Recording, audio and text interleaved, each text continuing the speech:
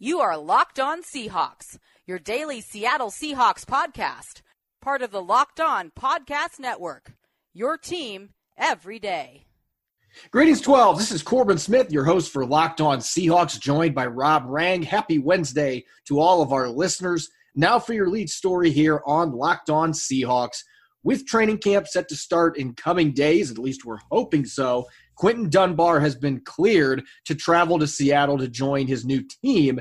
It's just the latest development in a saga that has had a lot of twists and a lot of turns, especially in the last couple of weeks. Yeah, it absolutely has, Corbin. I think the saga is a perfect way of describing it. It seems like every single day there's some type of new news out there regarding Quinton Dunbar. And the news today is that John Schneider apparently has expressed his interest in Quinton Dunbar coming to Seahawks training camp. And that, of course, is important. When anytime you have a player who is facing a legal situation, then you want to have that specifically stated that he is, in fact, being invited to training camp. Obviously, there is a legal issues that have to be worked out for Dunbar to be able to play long-term for the Seahawks. But until there is anything that is keeping him away, it sounds like Quinton Dunbar is going to be on his way to Seattle to start training camp with the Seahawks.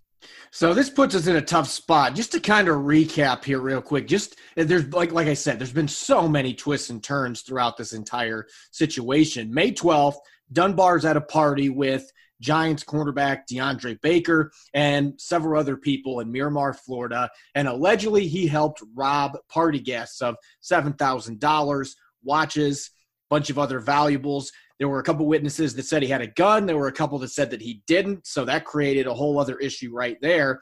The arrest warrant is issued the next day, not long after he spoke with reporters. Again, that was maybe the craziest thing that I've ever experienced since I became an NFL reporter. And a few days later, he turns himself in. He's released on bail. One of the restrictions that was given to him is that he couldn't leave the state of Florida. He needed to stay put.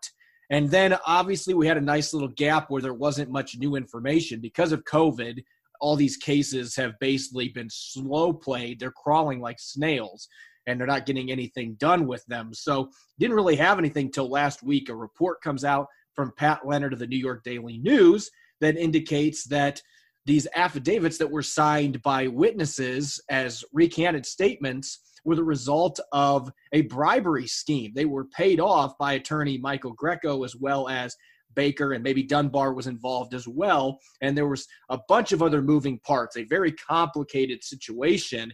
And that led to Greco and Michael Weinstein, the two representatives for Dunbar, withdrawing themselves from the case. So that's where we're at now. And John Schneider, through all of this, I find it interesting that he's welcoming Dunbar to camp, because that would at least tell you the Seahawks, they're going to hang tight until they have more information or something happens legally. Maybe we'll be in a Michael Kendricks type circumstance here, where Kendricks did end up serving a suspension, but he still has not been sentenced for the guilty plea that he gave a few years ago. Exactly. And so you took the words right out of my mouth, is that this to me seems very similar to the Michael Kendrick situation, in that I think that the Seahawks are basically going to force the slow wheels of justice to move to take away their prize offseason acquisition. And that said, obviously, if Dunbar is guilty, we're talking about a much more serious crime in terms of safety and things like that. Anytime you're involved in firearms rather than the so-called white collar type of crimes that Kendricks, as you said, pleaded guilty to. But at the same time, he has not yet been put in prison. He obviously played for the Seahawks and hasn't gone to the full trial in terms of Kendricks' case. So I think that there is plenty of precedence, especially during this COVID-19 era, where everything is going to be slowed down. I think the Seahawks are wise to basically ask Dunbar to come to camp and to hopefully be able to move forward with him while everything else legally gets squared away.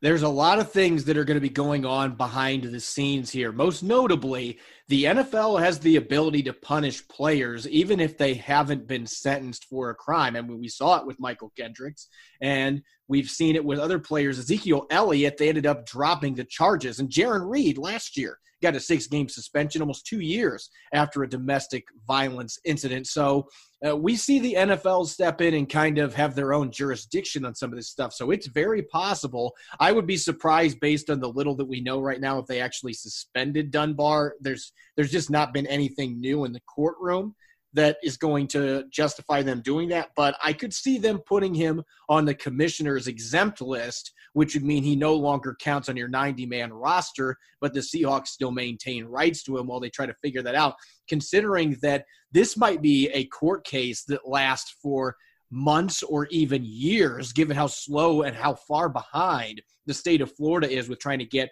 all of their murder cases and different stuff taken care of. You know, if he ends up on the commissioner's exempt list, you don't know when he's going to get off of it. That's the real problem here.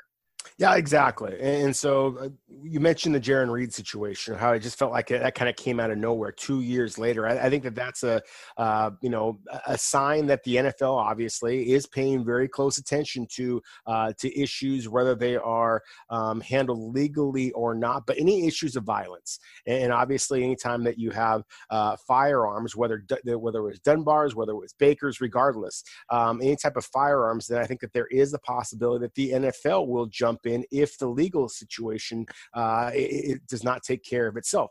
Still, I still think that the Seahawks, are again being wise here in that they are bringing the player in and enforcing someone else to make that tough decision, because as we all know, you're innocent until proven guilty in this country, and that involves athletes as well.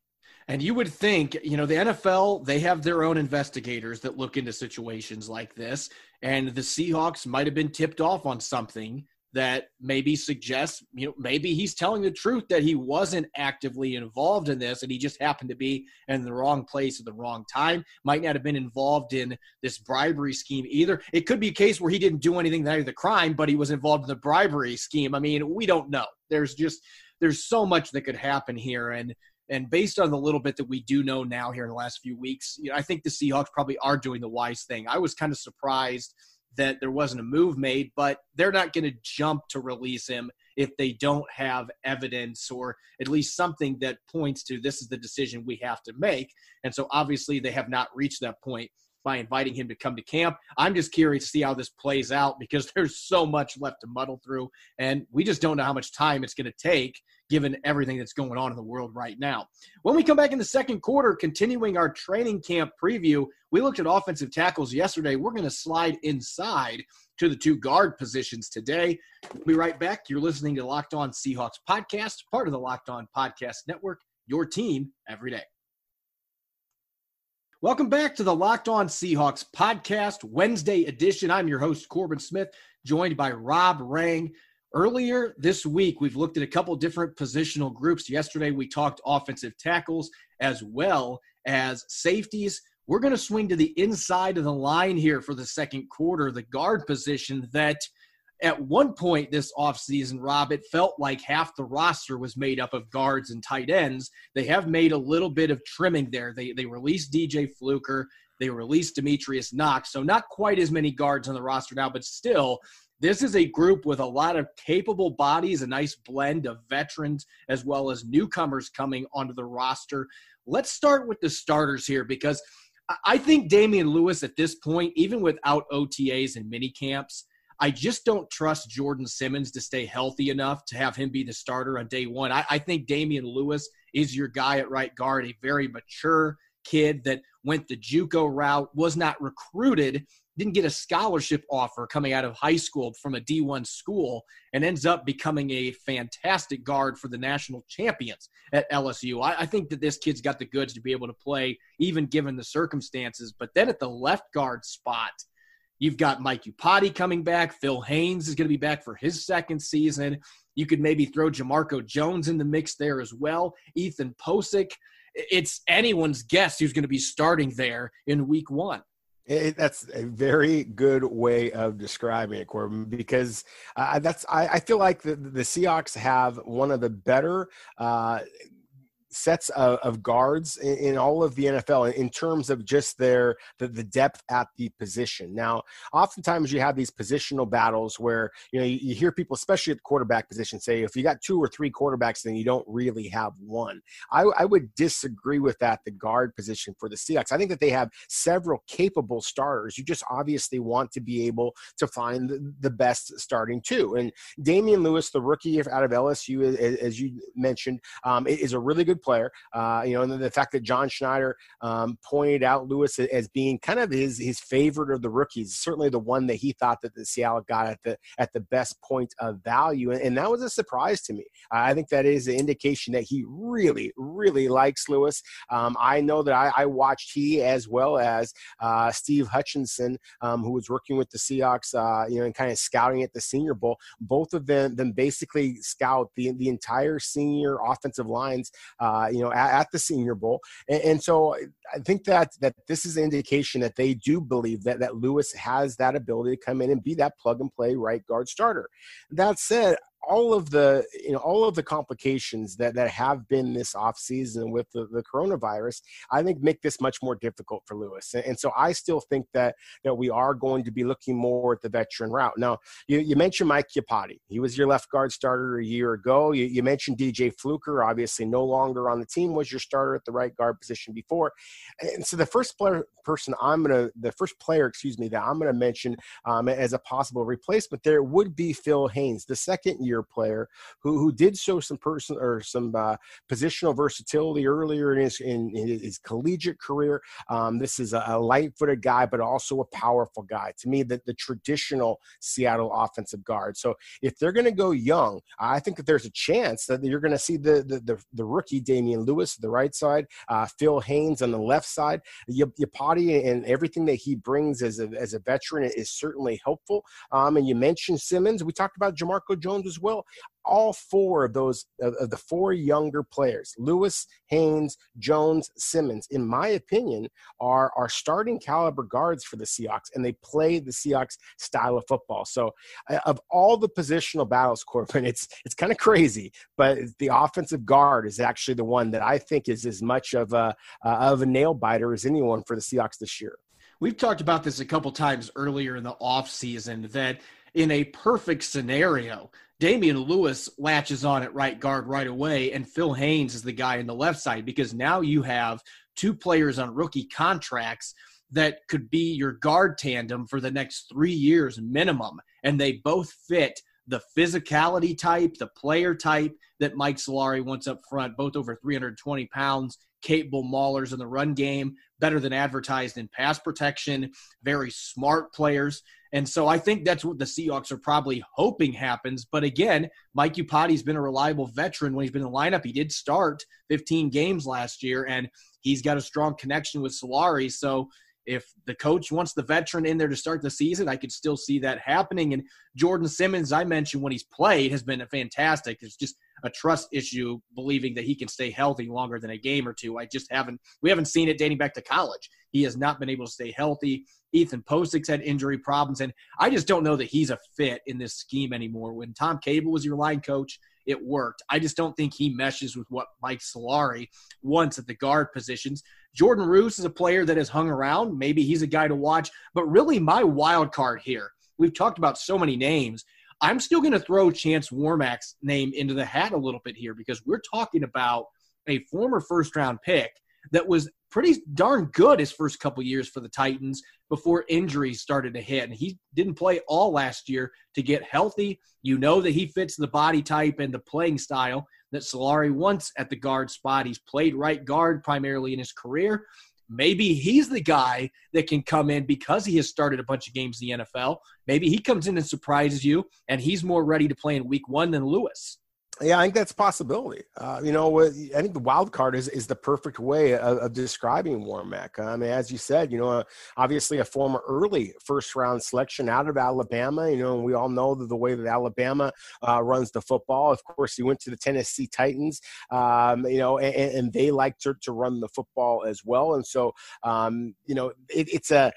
it's a guy just from his size and his physicality standpoint who does fit in with the current Seahawks team. And I'm happy that you mentioned that Ethan Posick may not fit in with the current team. I mean, this is a guy that played tackle, played center at LSU, and he's kind of struggled to find his niche in Seattle. He's got kind of more of a tackle frame, in my opinion, than a guard frame.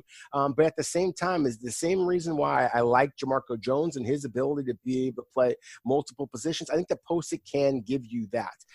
That said, I do not believe that he is a true starting caliber offensive lineman. At least I haven't seen that thus far in the NFL. So I think that he is somebody that appropriately enough is being mentioned as a possible reserve. But yes, Warmack, I think, is the wild card. Damian Lewis, the rookie, I think is a bit of a wild card as well. But one last thing, you mentioned Yapati, and I just think that his veteran presence in particular is something to consider. Now, the Seahawks like to go with the younger players, but the fact that you had the assistant offensive line coach, Pat Rule, decide that he is going to hang them up and retire after 16 seasons in the NFL.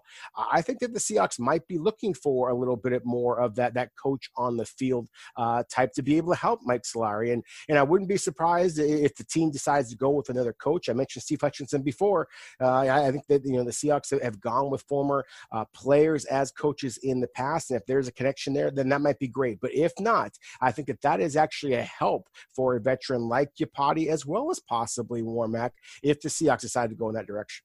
This could be a mentorship program of sorts where he starts phasing out of playing and becoming a coach. I don't know if that's something that Yapati is interested in doing, but that's certainly something that could happen. It's not out of the question, especially because he and Solari have such a strong relationship dating back to their time working together when Yapati first came into the league with the 49ers. So having that veteran presence there, again, it might be an even bigger deal with Rule, a assistant coach that Pete Carroll has the utmost respect for, walking away after coaching 45 years in the NFL and in the college football ranks. What a career that he had on the sidelines. When we come back for the third quarter, it's time to start looking at the defensive end group, the maligned pass rushers for the Seahawks. Pro Football Focus listed them as 32nd out of 32 teams in their latest rankings. We're going to discuss whether that's fair or not by looking at every player on the depth chart. Don't go away. You're listening to the Locked On Seahawks podcast, part of the Locked On Podcast Network,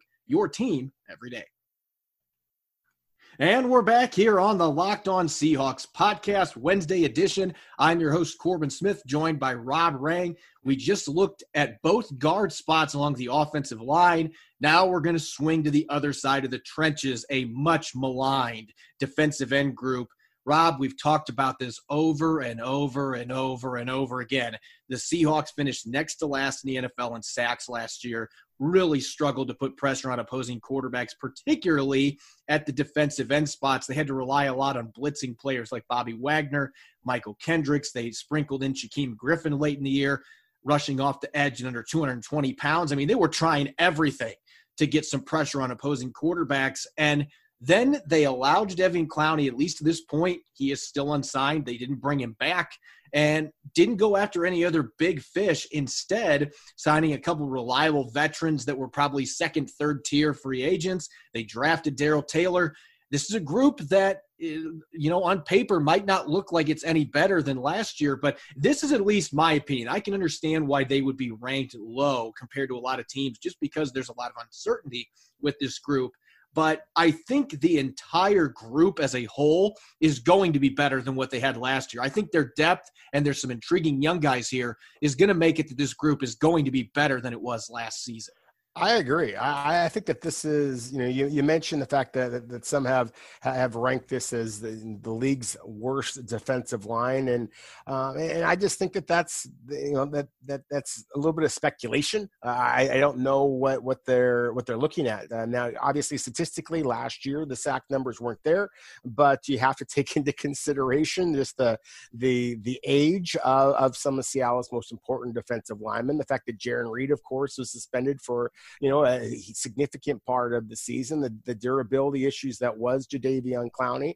And I think that this is a group that has a lot of potential to kind of surprise a lot of people this year. And to me, this is the but group for the Seahawks. There's a lot of talent, but there's some issues. Now, obviously, you asked me to come on and help do this. I'm going to look at it from the rookie and the young player perspective. And Seattle obviously has focused a lot of early draft capital on this position. You are expecting a significant step up in play from Rasheem Green, from LJ Collier. You are expecting the two rookie edge rushers this year, Taylor and Robinson, both to be able to provide a legitimate speed off of the edge. That's something that Mayowa and Irvin, in my opinion, have proven over and over again throughout their careers. They're not necessarily the biggest or most powerful guys, but they certainly have speed.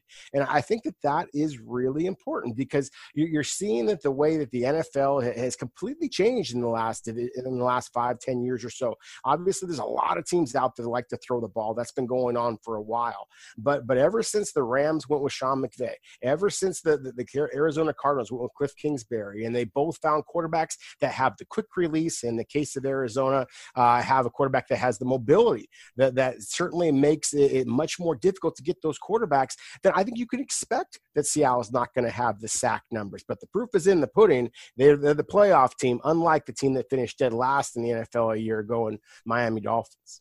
Let's look at the starters here first. And you and I were discussing this before the show. I think Rasheem Green right now is your guy at the 5-tech position. He is your base defensive end. Now, maybe LJ Collier, fully healthy, comes out and really surprises people in camp, and the Seahawks would love it if that happens. You used a first-round pick on him a year ago. If he starts playing like that caliber of a player, that's instantly going to make your defensive line that much better. But with what we saw from Rasheem Green last year, him going into his third season, he's only 23 years old. He's younger than Collier.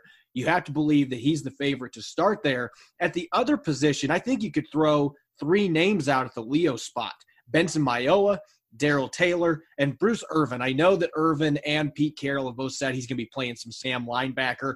I truly believe at this stage in his career, especially with the depth the Seahawks have already at linebacker, that he should be primarily used at the Leo defensive end spot. Use him how Carolina used him last year. Let him pin back his ears and get after the quarterback. That was the biggest weakness for this defense last year. You can help address that by playing to his strengths the most, instead of having him do things how he did the first 4 years in Seattle when he was younger and he could drop back into coverage. I don't feel like that's taking full advantage of his skill set. But that being said, I actually think Benson Mayowa is going to be your week one starter at the Leo defensive end spot. Now, hear me out here, Rob. I've watched a lot of film this offseason, and what really surprised me was watching Benson Mayowa 2 years ago when he was starting games at the beginning of the year for the Arizona Cardinals.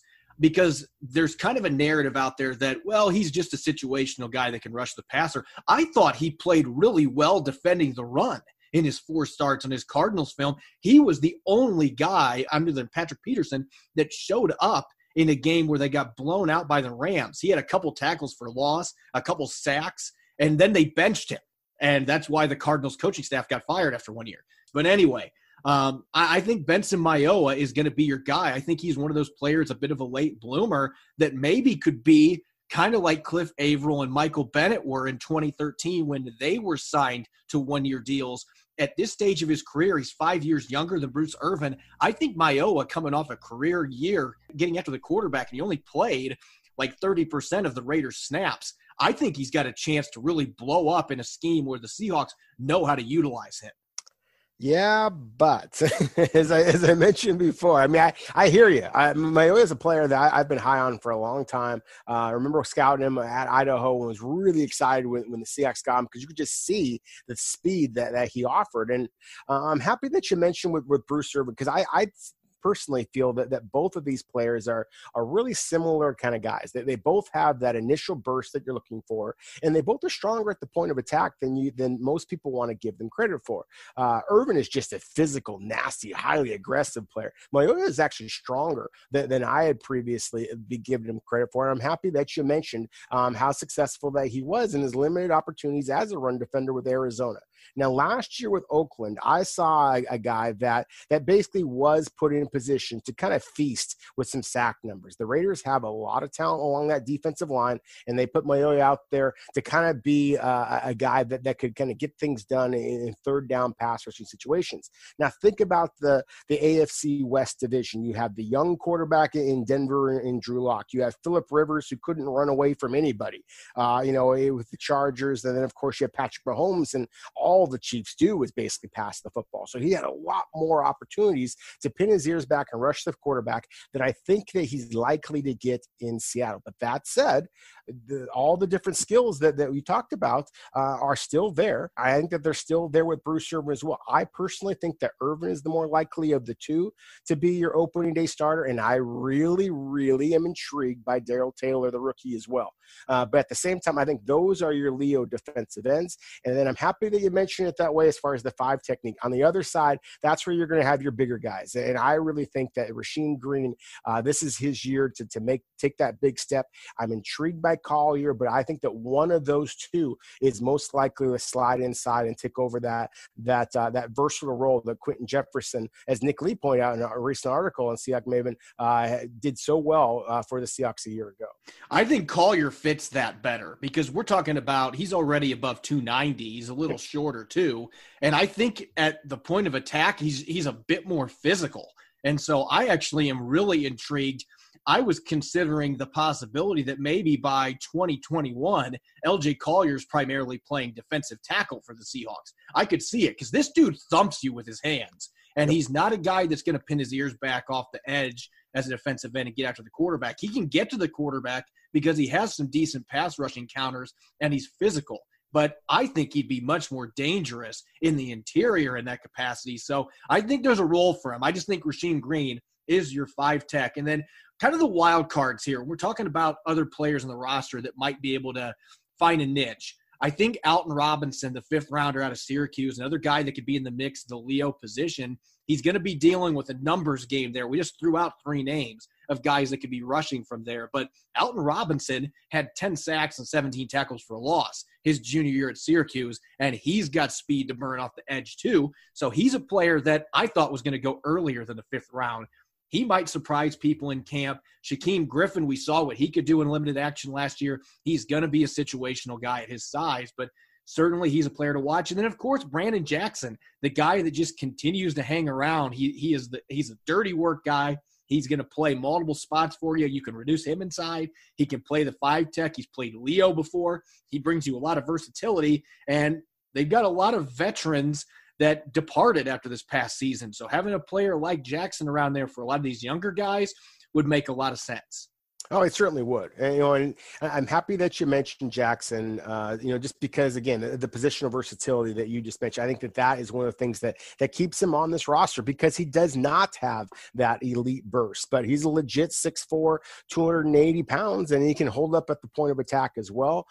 Collier, I 100% agree. He's a tough guy. He and Irvin, to me, are, even though obviously neither one of them, played, well, in Irvin's case, didn't play for Seattle a year ago, but going back in the past, and even Collier with, as much as while he struggled to make the impactful plays, at the same time, you didn't see him getting blown off the line of scrimmage. He is a tough guy, and I think that's one of the reasons why the Seahawks appear to be a little bit higher on both of these players than maybe some others out there would be. And I think that's because there is in Seattle, there's a different expectation in terms of physicality. And I think that you saw that slide away a little bit last year. And that's one of the reasons why Seattle's defense, frankly, last year wasn't up to snuff. But I think that you're going to see a return to physicality. Frankly, it's one of the reasons why I think that the Seahawks made the selection of Jordan Brooks where they did, is because they know that they need to create more big plays close to the line of scrimmage rather than giving up the gap type of plays, the big gainers that they did so often a year ago. Let's talk undrafted free agents real quick. Now, obviously, there's an asterisk to this right now because it looks like camps are going to be with 80 players instead of 90. Now, the 2 guys that I have listed here as practice squad candidates, maybe wild cards if you want to call them that, Marcus Webb out of Troy, as well as Eli Menser, who played at Albany, an FCS school. I would be surprised if those two players are on that short list of 10 players that are cut. I actually think you're probably going to see more players that have been to training camps prior, players like, say, Jason Stanley, who was with the Falcons and Jaguars last year. I think those are the kind of guys right now that should be fearful about losing the opportunity to be able to show the Seahawks what they can do. I expect Webb and Menser are both going to be in camp. Different types of players. Webb played defensive tackle at Troy. He intrigues me as a 5-tech prospect. He had 7 sacks last year for the Trojans. Pretty good athlete for his size. And then Eli Menser had double-digit sacks at Albany in the couple games that he played against FBS competition. One of them against Pittsburgh that I watched a couple years ago. He jumps off the film. This guy at around 225, 230 pounds has legitimate edge-rushing NFL speed. And so I think both those guys are at least players to keep an eye on in training camp. I don't think they're going to be able to make the roster necessarily, especially given how crazy this offseason has been. But I could see one or both of those players being on the practice squad. Yeah, I think that practice squad, you want guys that not only have talent, obviously, but also play in positions that are important enough to your team. And, given how much of an issue the pass rush has been for the Seahawks, I think that both of those players make some sense.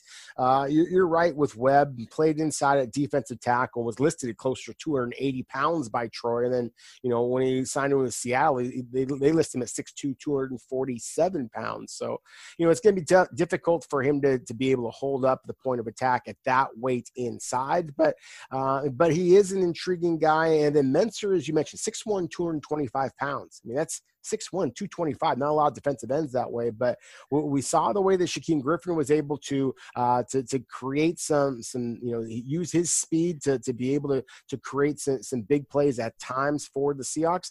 Menser basically is going to be asked to do kind of the similar kind of thing. I agree with you, Corbin. I'd be surprised if either one of these players make their active roster, but at the same time, these are exactly the type of guys you're looking for as practice squad developmental prospects.